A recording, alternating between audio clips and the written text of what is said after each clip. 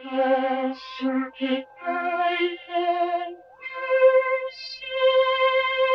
the CircuitPython Parsec today, what I wanted to do is show how we can account for different microcontroller boards inside of one piece of code. So as you can see here, I have a whole bunch of different microcontrollers. They're all running the same code, but the code is aware of which board it's running on and therefore can accommodate for differences where we have dot stars versus neopixels, one neopixel versus many. And so the way we do this is we're importing time and board, and we're importing OS. Using os.uname.machine command, I'm able to set this variable called board type, which just asks the board, hey, what type of board are you? Which returns a string. Then we can do things like, if the word trinket was in the board name, set it up as a dot star.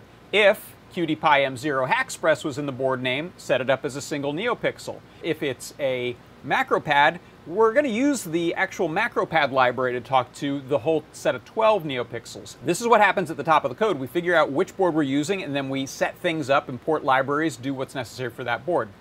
Then inside of the main loop of the code, I'm checking a variable I created called LED style. So some of these actually are pretty similar once they've been set up. If it's LED style 1, it's going to use a dot star. If it's style 2, it's going to use however many neopixels are on there.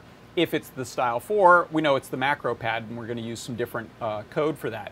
Now you can see this in action. I'm going to change this to be just pure green. I'm going to save that file.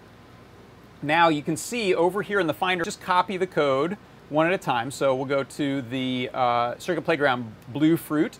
I'll hit save, and now you'll see that Bluefruit board is a green set of neopixels. If we drop that onto the MacroPad, replace, and you can see here I'm not having to save 8 different code.py files. I can use them all on any of these boards because we have accommodated for their differences. This is really useful for display-based boards such as the Funhouse and the MacroPad and PyBadge, PyGamer, anything that has a display on it. There's going to be some differences in how you set those up, so that's one use case for this.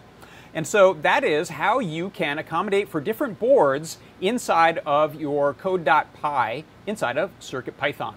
And that is your CircuitPython Parsec.